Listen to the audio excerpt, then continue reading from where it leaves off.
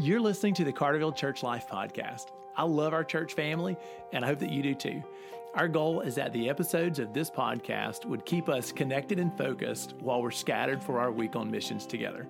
I hope that you're blessed by what you hear today. Hey, welcome back to the podcast. I am so thankful that you carved out a few minutes from your day to tune in.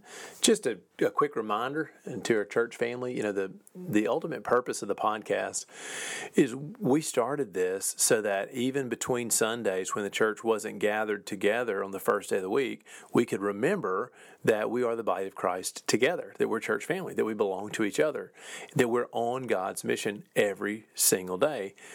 Well, it just so happens that we haven't been able to gather in like a month.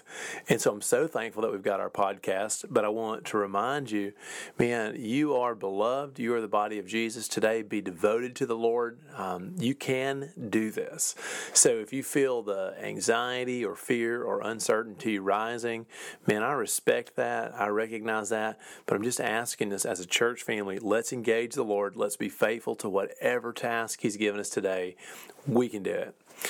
So on Sunday, we talked about how we can respond to a crisis in a Christ-like manner. Like, what is a Christian response to disaster and catastrophe? We talked about a lot of ways that we as a body can respond to crisis in a Christ-like fashion. But today, I want to pick apart, one of those specific things.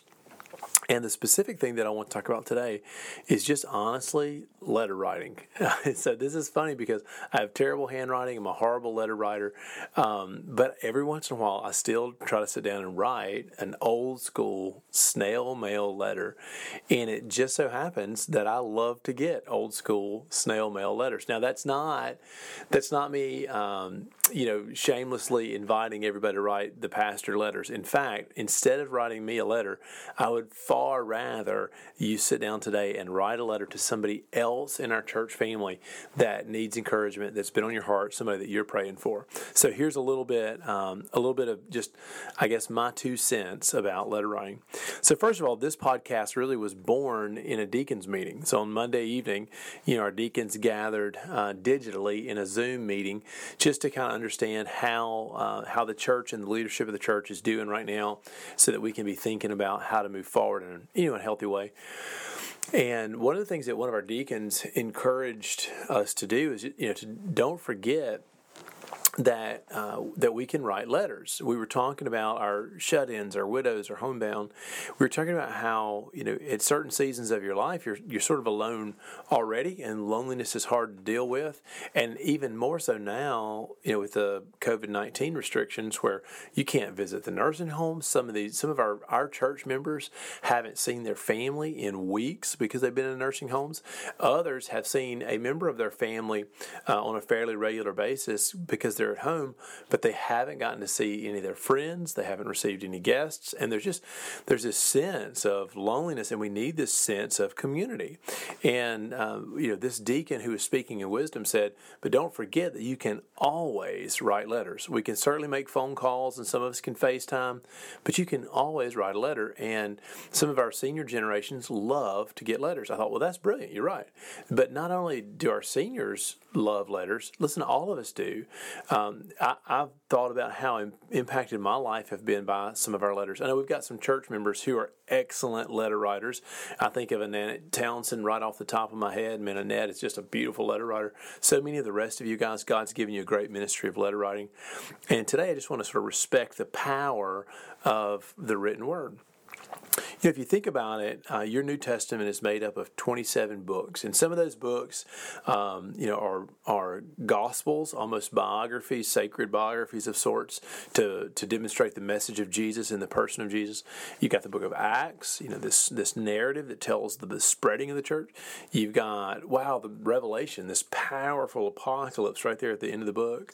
But most of the material in between Acts and Revelation, it really consists of letters that were written to individuals, or letters that were written to churches, or letters that were designed to sort of be both.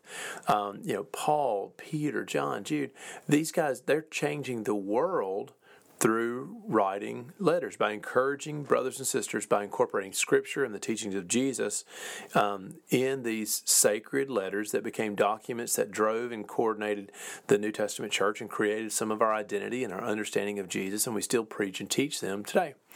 Well, I'm not pretending that either you or I have the power or the authority as an apostle to write something that might be canon in the Bible. Certainly not. But I do want to say we still have the power to encourage a heart by taking Scripture and the words of God and encouraging another human soul through the written word. So in an age where we're pretty accustomed to emails and to text messages and even to social media exchanges, and there's just 1,000 ways to share messages with each other. One of the things that has been totally overlooked is just a handwritten letter. When was the last time you opened a letter that was carefully written by somebody who loved you and spoke God's words into your life with a pen in their hand? It just has a power to sort of stomp you and make you want to slow down, take a look at it. The speed, the pace of the digital age is really cool, and it brings a lot of potential and power. But I think also just that old school letter writing. I know for me, my week was super blessed last week with Kaysen's letter. He just, one of our kids in our church wrote me a letter just to let me know that he, like me, was ready to get back together, and he was encouraging me to keep preaching. That meant a ton to me.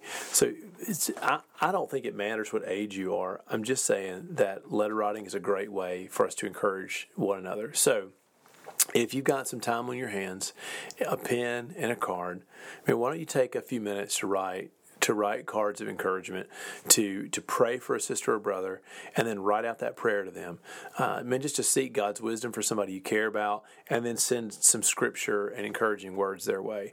What if this next week our church was brought to life by this just network of postcards and letters and notes in the mail, from each other? So I want to encourage you, why don't you just stop today and think about who you can write a letter to, and maybe you might even decide to make this a discipline where you write a letter a day to somebody in the church family that you know needs encouragement. It's a super easy way for us to respond to a tough situation in a very Christ-like fashion. Be sure to include prayers or scriptures or whatever you choose, but let's encourage each other with the written word. God bless you.